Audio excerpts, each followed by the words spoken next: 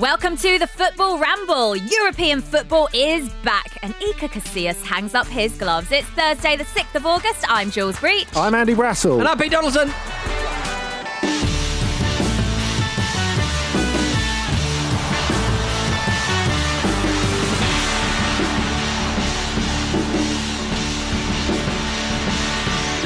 Well, after a minuscule, 24-hour break in the football calendar, we now have a festival on the way. Yeah. 26 European games in the space of around 19 days. I'm quite excited about this, actually, because I feel like even though we had that really long period with the Premier League and the games being on near enough every day and obviously the Championship being back and all the excitement of the playoffs, I feel like this really is the replacement for the Euros now because there's nothing better than like a knockout kind of competition in the summer, is there? Absolutely. And that was the worst 22 and a half hours of my life or whatever it was. But it's over now. And it feels like we're being eased into it a little bit, doesn't it? Because some of these games, of course, are pretty throwaway, like the Manchester United one. I think Kate described it yesterday as a quite annoying game to have to play or something along those lines. And it's absolutely right. I'm sure Bayern feel the same about Chelsea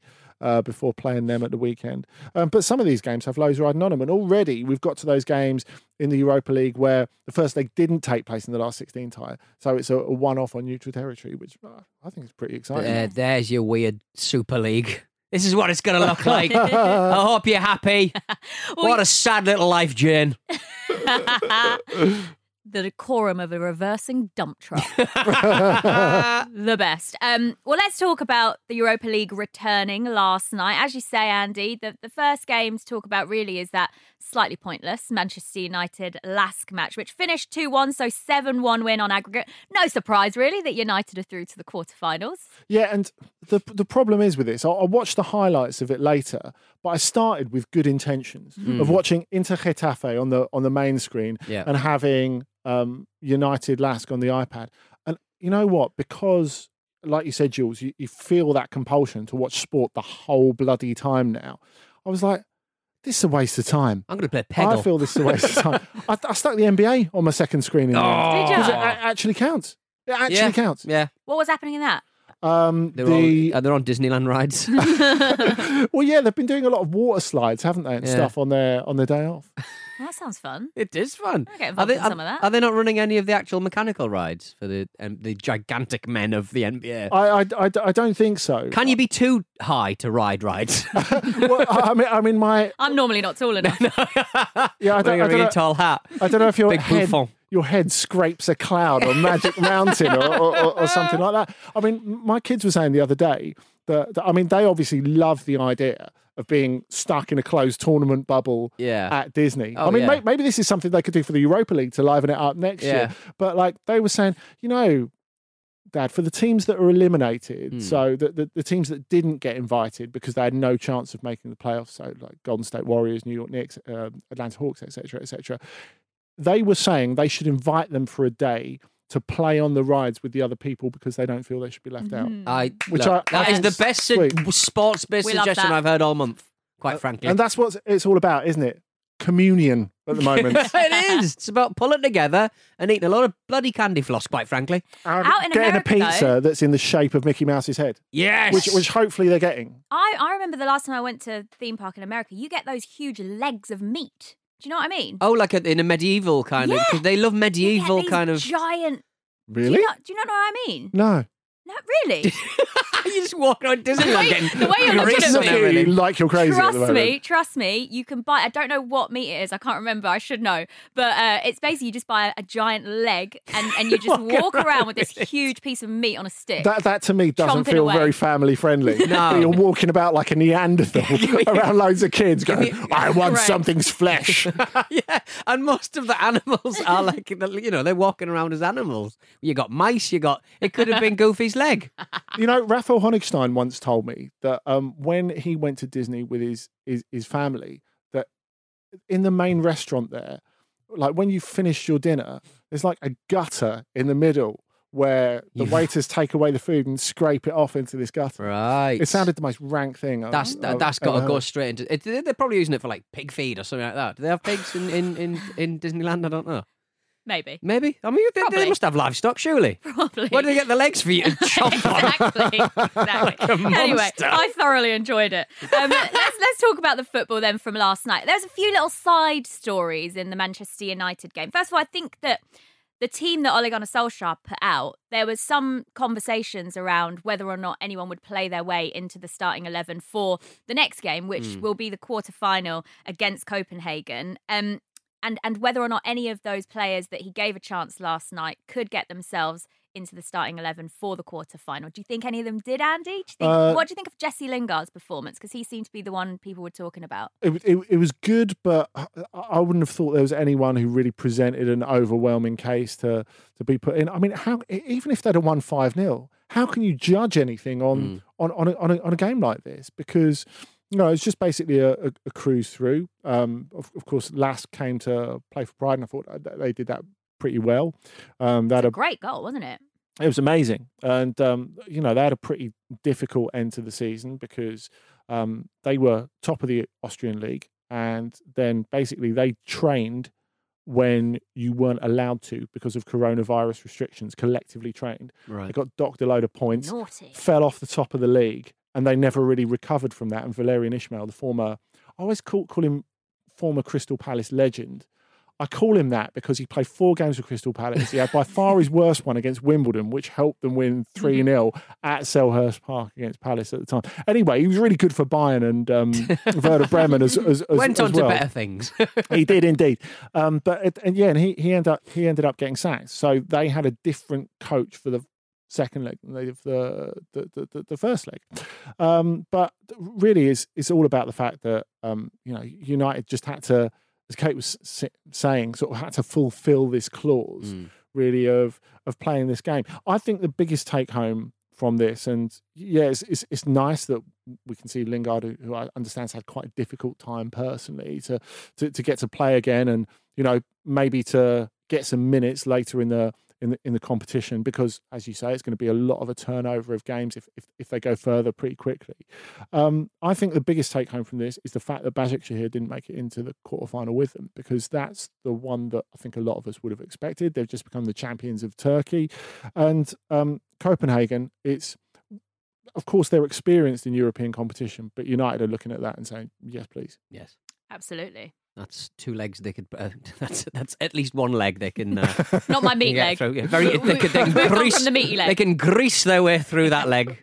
Another thing is that we saw Mengsy get his debut last night for Manchester United, and I know that a lot of United fans are really excited to see more youngsters getting their opportunity in the first team. 8 academy graduates have now made their first team debut this season alone, which is quite extraordinary, actually. And it's a massive deal for Manchester United. I mean, bear in mind that when they got rid of Danny Welbeck, even though the sporting decision to get rid of Danny Welbeck was a pretty sound one at the time, there was quite a lot of angst from a lot of United fans in that we need someone from Manchester in our team. It is an absolutely huge deal to them. Especially because their neighbours are very different in their makeup. Yeah, absolutely. Now, so as we said, Manchester United are going to play Copenhagen in the quarter-final. Can you see United going all the way in this competition, Pete? Yeah, I really can. I really can. I mean, who would you sort of say would would Wolves be will be on difficult for them if they can meet in the semi-final, can't they? They can. I tend to think it will be a Sevilla United semi, which would be like immense. I think because it's Sevilla's competition, isn't it? Really, they're a team that's very, very good in this competition. They've changed the history of it, and they've had a really good season as well. They were terrific after the resumption, and that's the thing. When you look at the form of teams, you can only really go back to June, really, can't you? And work on this little mini sample. But they've been terrific. Julian Lopetegui's really revived his reputation. Now, I think that would be a really sorry to go back to the meat again, but a meaty semi-final to get our teeth into. Even though obviously a lot of people are hoping for the Wolves United one. I'm backing into though. I'm backing into. Are you? Yeah. So they won last night as well, 2-0 over Getafe. They play Leverkusen or Rangers in their quarterfinal. That match is tonight, and Leverkusen take a 3-1 lead into that one from the first leg. Leverkusen are going to get through, aren't they? They'll play Inter. Yeah, they should do. And I think the interesting thing about the way this tournament's been realigned is the fact that Leverkusen are basically almost playing at home. You know, if they end up getting to the final, it's like 15 minutes down the road from them in Cologne. So it's a really great opportunity for them. As stands, they've still got Kai Havertz, which is quite a big deal. And they're called Neverkusen in Germany for a reason, because they haven't won a title since 1992. So for them to win a trophy is a really big deal. But I take Pete's point about Inter, absolutely, because they were really scruffy for the first 25, 30 minutes of this game against Getafe, who we know can make it difficult, and they're right sort of. There's no other word apart from shithouses, really. that is what they're like. They are difficult. Euro shithouses. They very much are that. And Inter, I think, kept their nerve, especially with all the stuff that's gone on with Antonio Conte in recent days, with speculation over his future all the time. So tanned as well. No, that's fury. I've never seen a tan. Yeah, exactly. He's gone so red, he's gone brown. The thing is, the thing that I loved so much about his rant after their game against Atalanta, which is given. Did you just say rant? I did say. That was really posh. Ron. I thought you said run. Run. That was the poshest way of saying his rant. Rant. A rant. Rant. I'm super posh, Andy Brassel. I'm not from the north. I'm simply not from the north. I know you guys have both got that covered today. Bit. Yeah. But yeah. Happy Jamaican Independence Day, by the way. Thank you very much. It's it. also my mum and dad's wedding anniversary today. They didn't plan that. They didn't really? plan that. Party time. That's a coincidence. Just a coincidence. Right. Okay. That's interesting. The thing I like so much about Antonio Conte's outburst. There we go.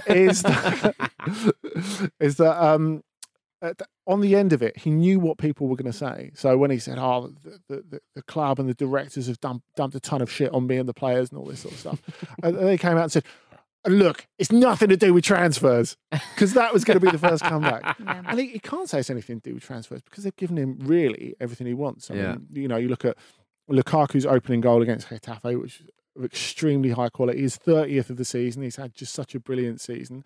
Then Christian Eriksen comes on to score one later, which is an ultimate luxury. You look at the fact that Alexis Sanchez he's signing, is signed now, yeah. Which is not a cheap deal by any stretch of the imagination. The fact that they've already got Achraf Hakimi for next season. He can't complain about what they've given him, but you have to respect his commitment to find something to have a row about. Well, he in most of his jobs, he's sort of won something in the first season or so, hasn't he? So this it's not unknown for him to. I really do think Inter Milan will win that particular competition. How do you summarise Inter's season, though, Andy? Because it's been, from what I've been reading from the Inter fans, is that they're actually disappointed that they didn't give Juventus more of a title race, because in the end, obviously, they only finished a point behind Juve in the league. But that's because Juve eased up in the last couple of games. They did. But you sense that they see this as an opportunity missed this season. Yeah, I think so, because there's a feeling that Juventus were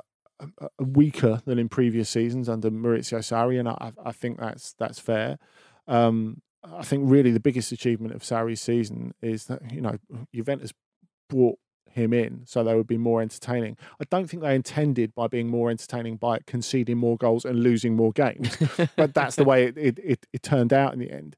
But I think the bit that did for Inter really was just before, I suppose you could say, either side of the hiatus. They just dropped a few points, and especially at the start of 2020, a few too many draws. That sort of got them sort of pulled back by the pack, really. But like Pete was saying, you expect Conte to work his magic in that first season and get them to the title somehow, and it didn't quite happen. And I guess people look at Juventus and look at their habits and the way they run and think, well, they're not going to allow anyone this close again for a while, which, I mean, we don't really know in this environment. And before they buy players, they're going to have to flog a few, because they've got this absolutely heinous wage bill that they can't really support in this current environment. In fact, they couldn't support in the previous environment. So they've got a little bit of work to do. But I understand when a team like Juventus or Bayern have a close scrape, everyone does have that gulp and think, oh, shit, they're not going to let anyone get close again for a while. Yeah, well, we'd probably say then in agreement in this room that Inter, Manchester United, probably the two favourites for the competition. But what about the others?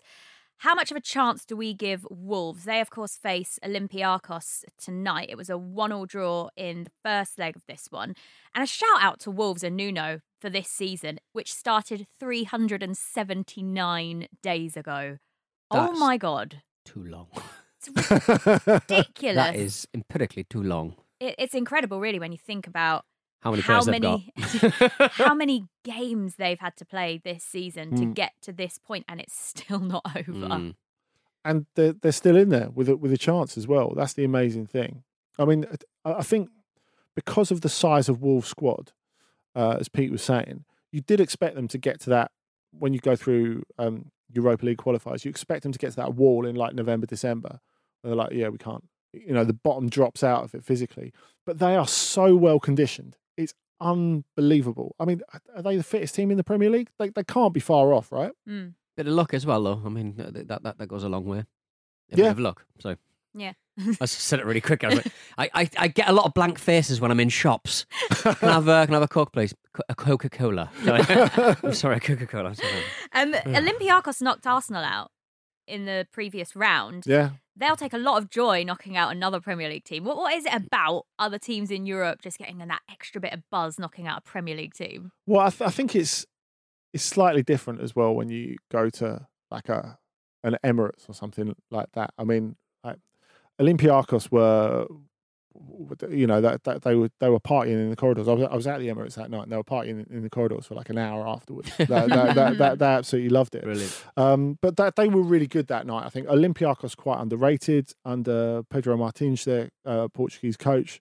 They've come back to a point where you expect them to be the dominant team in Greece, and they haven't been for a couple of years. And they've won the league with something to spare this time. They've got good experience in there, which I think is something that really matters as well. So I don't think Wolves can take anything for granted. I would expect them just about to get through this, because you talked about them winning at Arsenal. That was the moment that I thought, wow, Arteta's got a job here, because that was an Unai Emery Arsenal type performance that they gave that night. But obviously Arsenal have come such a long way since then. It's a different issue. But Olympiacos are relatively reliable in Europe. I don't think you take them for granted at all. If you think like going all those way, all that time back to October, they could have won at Spurs as well in the Champions League. They were winning there by a couple of goals before Spurs came back. So.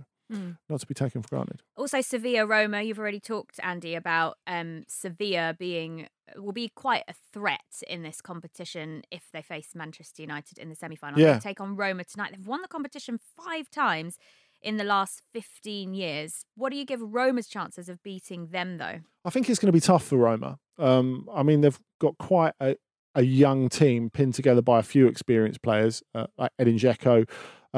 Chris Smalling obviously was one of those, and he's gone back now, which is a massive blow to them, I think, because he obviously wanted to stay as much as Roma wanted to keep him. And in fact, one of the Roma directors said when him and Zappacosta went back, we loved working with you guys, and hopefully we'll get to work with you again in the future. Obviously knowing that something's going to happen, because Roma have been taken over this morning. The club's been sold this morning. It's finally been bought by the Friedkin Group, so they're hoping to have a few more quid, because they've been suffering a bit financially over the last little while. For this tie, though, I do think there's too big a gap. It does get quite exciting, this last bit of the Europa League, doesn't it? Because the Europa League as a competition is quite often criticised, isn't it? Oh, no one wants to play in the Europa League. Oh, you got to start your season so early. But actually, when it gets to this kind of stage and further on into it, it gets really exciting. There's some really good teams in it, Pete. Well, especially this time around as well. There's just more focus on it. And we are gagging for more football inexplicably. Yeah. Even though we've had a big football...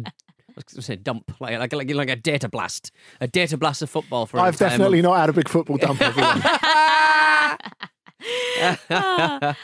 Let's talk a bit about something off the pitch, something that's always quite nice to see. Unlikely friendships formed in football. And I call it an unlikely friendship, even though they are teammates. Dejan Lovren and Mo Salah. Right. They've got a bit of a bromance going on. What's happening? What's They happening just with love these each guys? other. They just love each They other. just love each other so much. And I feel like, I don't know whether I just missed this over the last, how long they played together? 3 seasons. Mo Salah's been at Liverpool now. Lovren's was there for 5 seasons.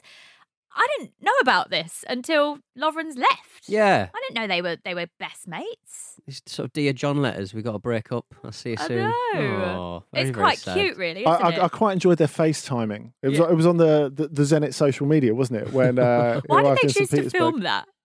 It looked a bit set up to me. It was rather intrusive, I thought, Yeah. on what can only be described as an intimate moment. But that bit where Lovren goes, you know, Mo, I was at the airport, and do you know who was waiting as well behind all the fans? A bear. And I was like, really? Yeah, there wasn't. Really? A bloody bear. Somebody could have brought a bear along. What, a fake one? Well, no, just a if you own a bear, you're showing it off. Every time there's a little holiday sort of party up in Highgate, the guy who owns a reindeer inexplicably turns it up with it. Why, Guy owns a reindeer. Yeah, and he turns up with he turns up with it, and the kids look at it. I haven't seen him in a few years, to be fair, so maybe it died. Oh, God. Maybe it's now sausages. I don't know. Maybe the guy died. And, Maybe the guy died. and the reindeer lives in a massive house in Highgate, Yes! all on his own. Lovely old dog. He's sitting there watching Europa League, smoking cigarettes, drinking high-class whiskey. I'd love to see, I'd love to see a reindeer, full antlers with a cigarette on every end. Maurizio Sarri. Oh, what, like when Joe Perry's playing live with Yes, Aerosmith? yeah, exactly. Yeah. Lovren also commented on Mo Salah's new haircut. Mm. He does look quite different with less of a fro, doesn't he? It reminds me of, I'm going to bring in wrestling here. They tried to make Ric Flair in the early 90s look younger by giving him like a bowl cut, but he always looked like a 50-year-old man, and it just made him look older. So I think it just makes him look older, to be honest. Do you think? Yeah. I think he looks quite sharp. Yeah. He was complaining about how expensive his haircut was. I'd love to know how much it was. How much do you pay for your haircut, Andy? Are you an expensive haircut man, or are you a cheap barber's boy? No, You cheap barber's boy. somewhere in the middle. I don't want to sell myself out and sort of put myself forward to be like caned on social media for my And you've got a really nice over-the-top grooming habits. taking food out your kids' mouths for No, your but- fancy do. Actually, it's funny. Actually, I get a slightly better haircut than I pay for Right. because the gentleman, hello Miguel, who used to run Miguel Delaney. Miguel Delaney does haircuts. Wow. who used to run the salon at the end of my street. He went freelance and he just goes to people's houses and Freelance barber. Absolute boss move. Boss move. and Yes. so you get to watch telly while he's cutting your hair. You get to watch a bit of NBA. Turn over the television, Miguel. Pete, is yours a DIY job? How dare you? How dare you? Just because I criticised your My meat. weird meat. Is that keto? Is that a keto diet? I don't know. It's a caveman diet, isn't it? Yeah. Just because I criticised your weird caveman. How much did this bleach job cost you The then? bleach job cost me £7 from boots that I did myself. There we go. Because I was getting into kind of man bun territory. And then I went to Mr. Toppers and I paid £10 for a haircut. And it's cash only. And Not very pandemic friendly, is it? Always dodgy. and Mr. Toppers is very on the level, I have to say. So they always get a good tip. So I always give them a £5 tip because it's Mr. Toppers, and you with those kind of systems, they've just got spare chairs, don't they? You sit down and you lay out all your stuff. But there's new rules of Mr. Toppers. You can't put your mobile phone on the side. You can't set up your NBA iPad to watch. Your tip's nearly as expensive as the actual job. I know, yeah, I did those myself. It's very kind of you. I think Yeah. the- Yes, it is. Thank you. The interesting thing is that lockdown has made me feel like I want a haircut every day. You know, like Right, yeah. footballers have their haircut all the time. Yeah. If you've ever spent any time in like footballers' hotels or anything like that, they're always getting their haircut. Have they always got, I've spent a lot of time in hotels of footballs, but like on their shoulder, have they always got like little bits of hair on their shoulders? Like, when you get your hair cut and you've always got, hairs just get everywhere, don't they? Oh, I thought you were talking about having a lot of body hair. Oh, no. God, no. Hairless. Footballers are hairless, aren't they? Every last one of them. They wax a lot. Apparently, that was quite an undertaking for Luis Figo because him, who's obviously a very glamorous man, and his very glamorous wife, they did an advertising campaign for, I think it was Calvin Klein, many years ago. And despite Portuguese gentlemen generally being quite hirsute, all the focus groups said it was too much. Yeah, he had to get waxed. Too much hair, and that must have hurt, man. I'm not a fan of a rug. Who got? Who got? I'm so sorry. Who got did they do it all in one kind of I'm just ignoring all that nonsense over there. Did they pull the whole suit off in one? Does somebody own that suit in full? Like a big hairy suit? Yeah, big hairy suit, like a big Sasquatch suit that you could put on, wear around. I don't know, but I would love to believe that's the case. Yeah. Right, I'm crying. It's time for a break.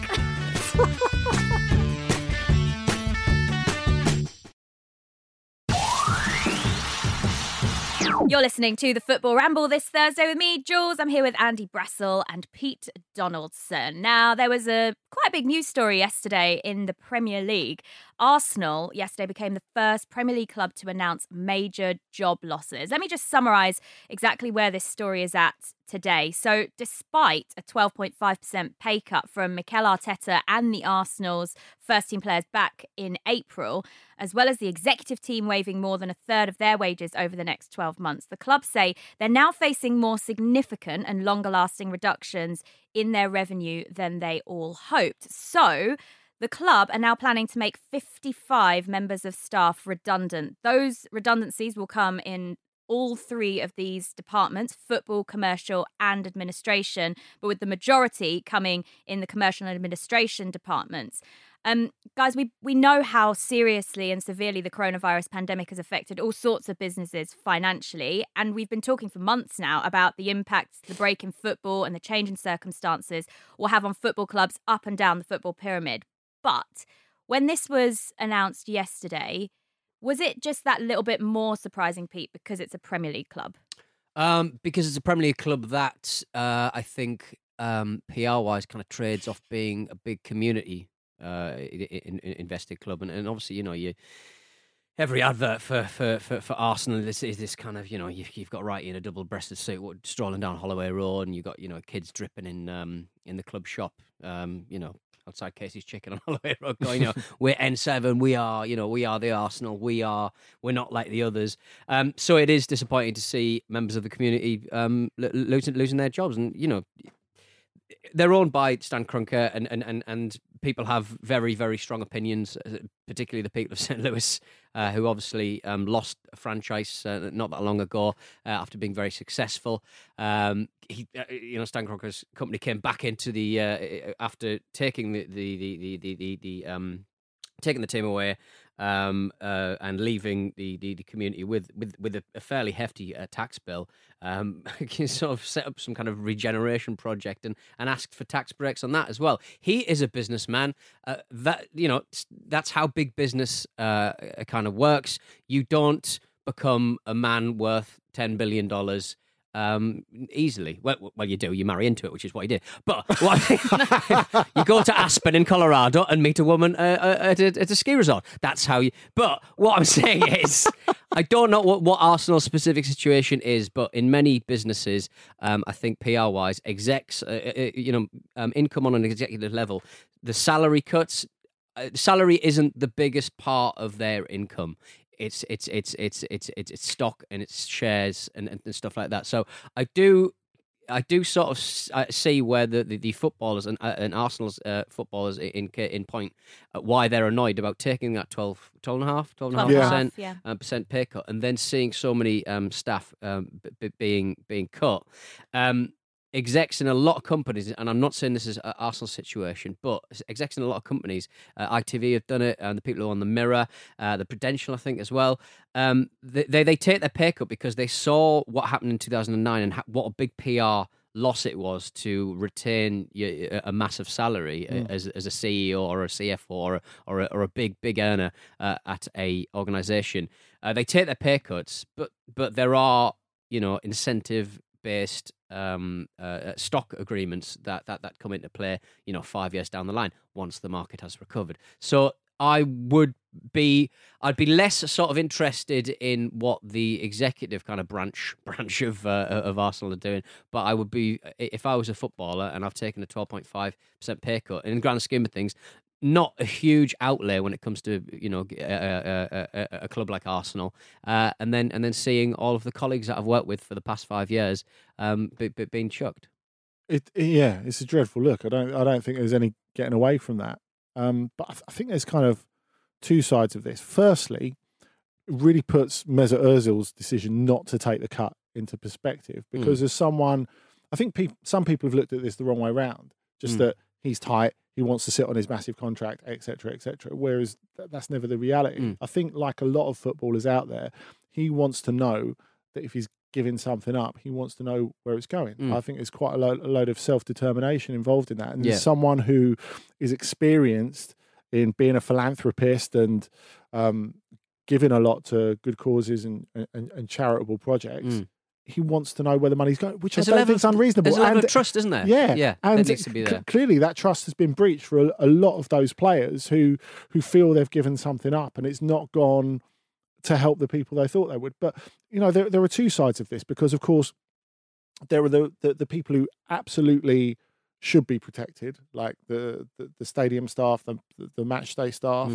and I'm not saying anyone who's getting made redundant deserves it, but I think from just getting away from the community aspect of it, the thing that I think should worry most Arsenal fans is the fact that basically getting rid of a huge part of the scouting department because they're going to an agent-led recruitment model. Yeah. Now, I know some people will defend their club to the ends of the earth no matter what they're doing. And, I know this is something you've thought about quite a lot with the Newcastle United thing recently, Pete. But the response that I've seen from some Arsenal fans on social media, where they've said, oh, well, this is how you sign players these days. It's agents, it's not scouting. It's like, come on, man. It's not how you make any money.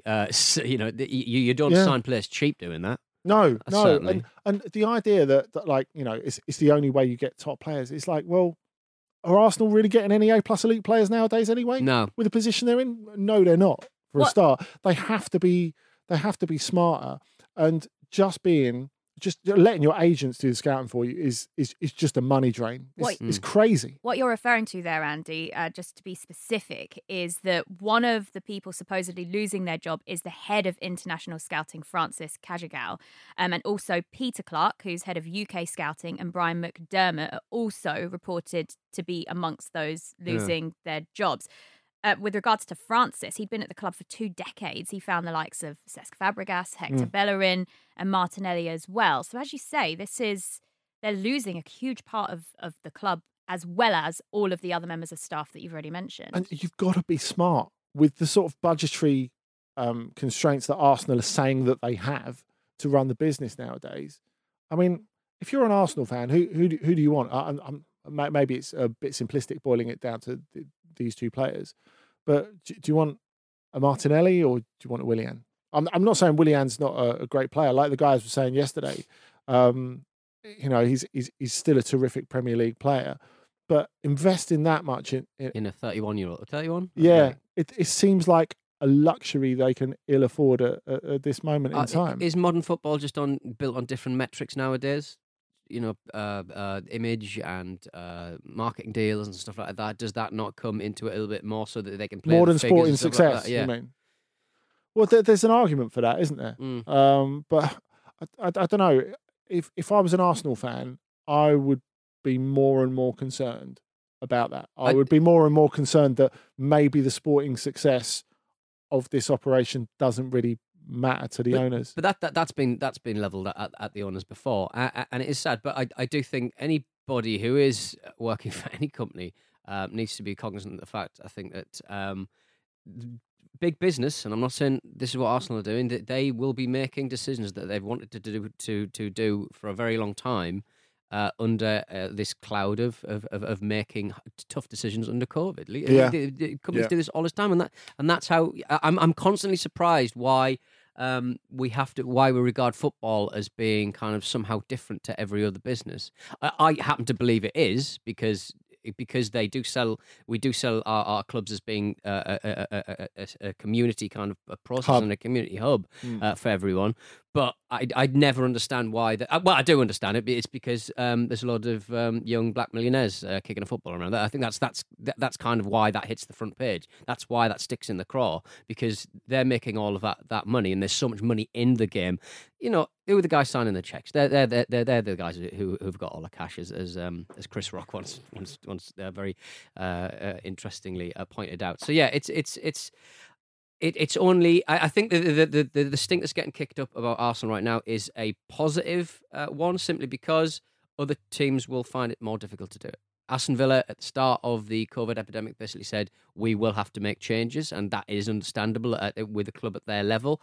But I would say that I think they did a study in like 2016, 2017, and they sort of worked out that most Premier League clubs would make still a tidy and handsome profit if they played no matches in front of anybody. If they just went on TV revenue and stuff like that, because TV is such a big part of the game. Well, the Arsenal fans have had their say. In a statement, the Arsenal Supporters Trust said that it had hoped the players' wages cuts would be used to ensure all Arsenal staff are looked after in these difficult times. The statement also added that it would be contacting the club to make sure that the staff let go are given as much support as possible. Andy, I remember earlier on in the season, right at the start of the pandemic, when Spurs and Liverpool reversed their controversial decisions due to their fans protesting fiercely against putting their non-playing staff on furlough. That was then reversed, wasn't it? Can you see the same thing happening here with Arsenal if the fans disagree with it? I would hope so. I would really hope so. I think that would be a really positive thing. And I think we've seen that for the first time, actually, and we talk about stuff being done under the cover of pandemic, and I think Pete's quite right to point that out. I think something that has been quite positive, not just footballers showing determination in terms of what they want to do for philanthropy and charity and giving back to the community, but that fans have started to realise the power they've got, and that's something that we've seen a couple of times. I'd love it if Arsenal fans if Arsenal fans had their say continually, and the club reacted to that. In terms of the scouting department going, that's clearly something that they wanted to do anyway. I don't think that's really going to affect that, and like I said, I would find that quite hard to live with as a fan. I think that's very risk inherent, and it wouldn't make me feel good about the sporting future of the club. But personally speaking, as a fan, I think the way the club behaves in the community and to its employees, in terms of looking after them, in terms of helping them through this difficult time, is just as important as what happens in a sporting sense. All right, well, I'm sure this is just the beginning of this story. So we move from that and to the end of someone's story in football, and that's Iker Casillas, an absolute legend of the game. Was announced this week that he's retiring. He's hanging up his gloves. 725 appearances for Real Madrid over 16 years. He won 3 Champions Leagues, 5 La Liga titles. He also won the World Cup in 2010, and he won the Euros twice, 2008 and 2012. Quite an incredible story, particularly after his health issues last year. No wonder he's got him, blummin' heck. Yeah. That is a job. It is. He hasn't played since April 2019 when he suffered a heart attack, and he was a coach at the club too.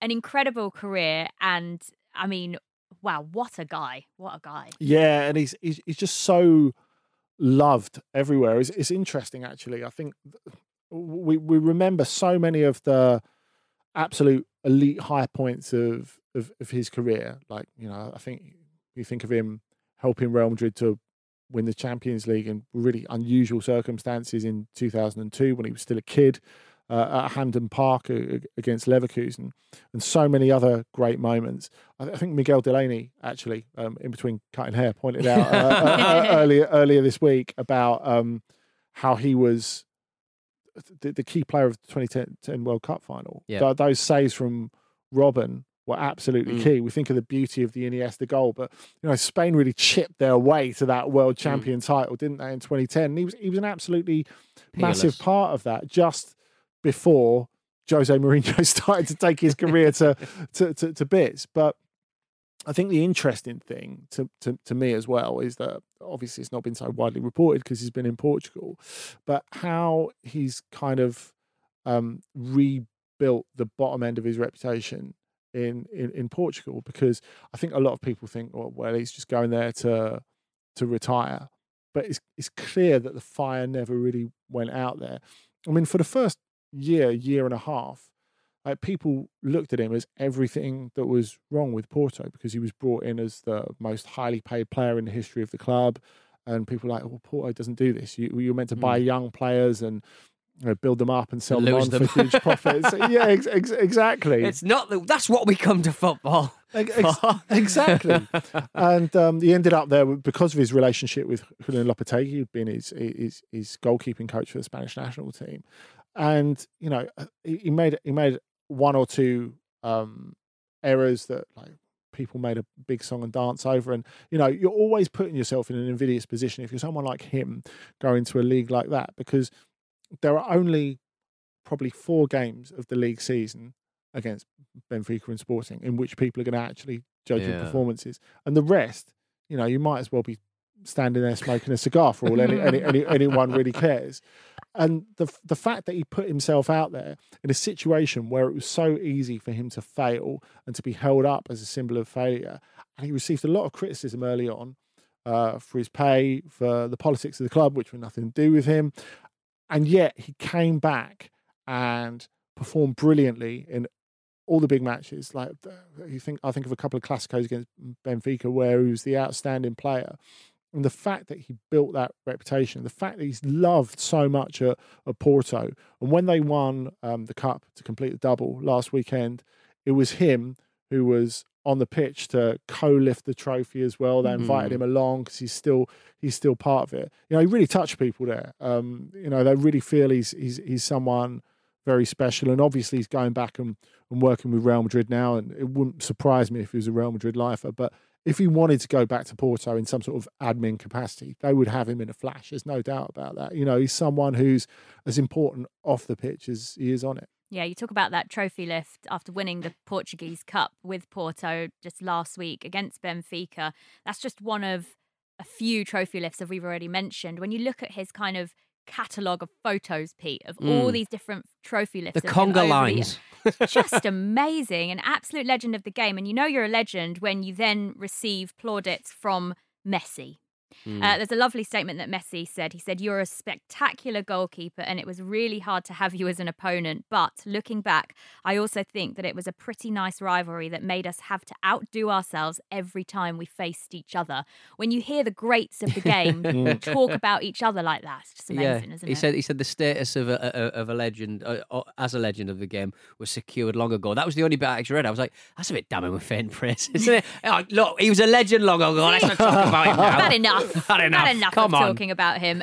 Really, you could argue he was like the Messi of goalkeepers in a way. I mean, I know people will look at a few errors like the 2014 Champions League final, and it tends to be that last impressions rather than first impressions last when it comes to football players. But you can forget how incredible he was. The fact that he was not sort of so physically imposing as like a Schmeichel or a Buffon, but so incredibly dexterous. I think that's something that marked him out. For me, he's one of the very best, and he's held in such esteem in Spain that, like, if you did we joked about it a couple of weeks ago, if you did a poll in Marca to say who should be the starting goalkeeper for the national team, there's still like 60% of people who would vote for him. There's no doubt about it. But if you can hear that sound in the background, it's Jose Mourinho rowing back furiously after he says, "Look, I know we had our problems, but basically I don't want to look like a dreadful person. So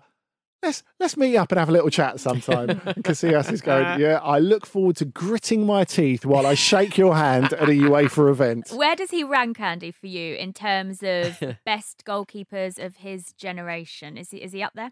Yeah, it's close. I mean, same generation as Buffon, of course, and I think because Buffon carried on with Juventus for so many years, he tends to get the nod. Very different styles of goalkeeper, but Casillas, a big match goalkeeper, no doubt about it. Would you say he was a more modern kind of facilitation of what a goalkeeper represents, rather than maybe, because I think one of the things actually that sort of marked his downfall is the fact that he moved away from being strong on crosses. He wasn't really one of those goalkeepers, and actually people criticised as he kind of changed his style to a more punching style.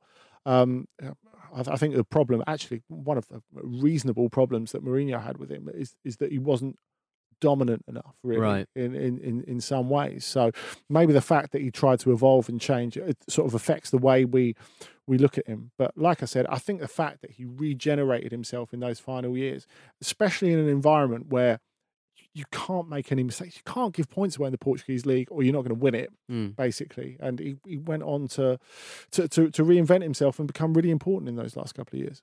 And he posted a picture on his Instagram page just to summarise in one statement and one photo what his career means to him. And this is what he wrote. The important thing is the path you travel and the people who accompany you, not the destination to which it takes you. I think I can say without hesitation that it has been the path and the dream destination. Oh, Jules. Like it. It's emotional, isn't it? A little bit, yeah. Got a tear there.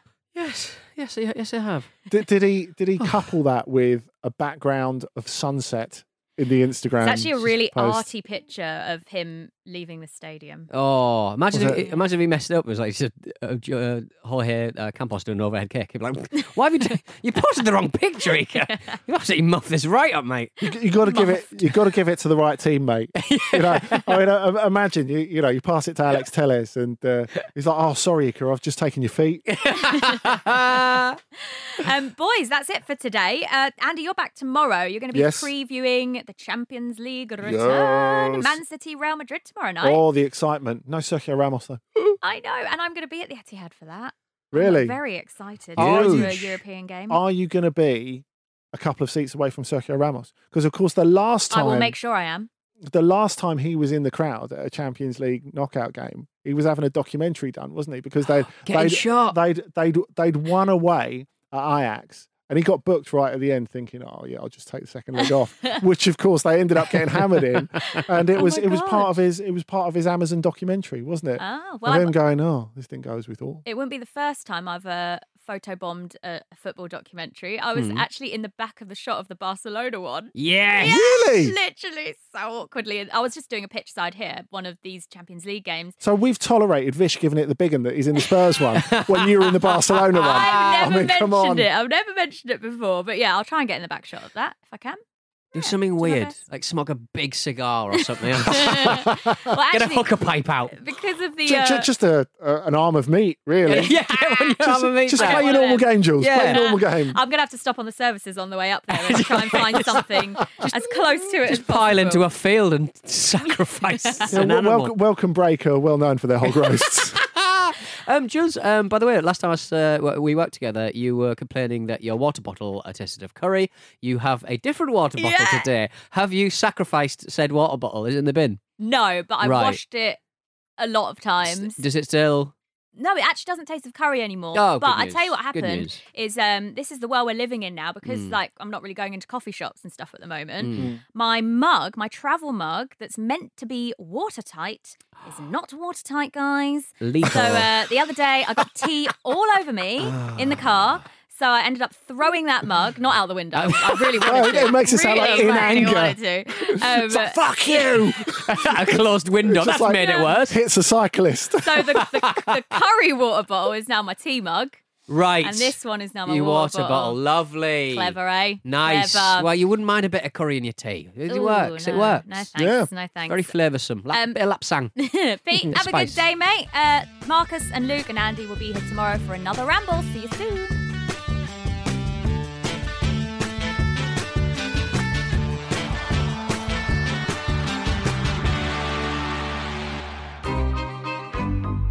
This was a Stakhanov production.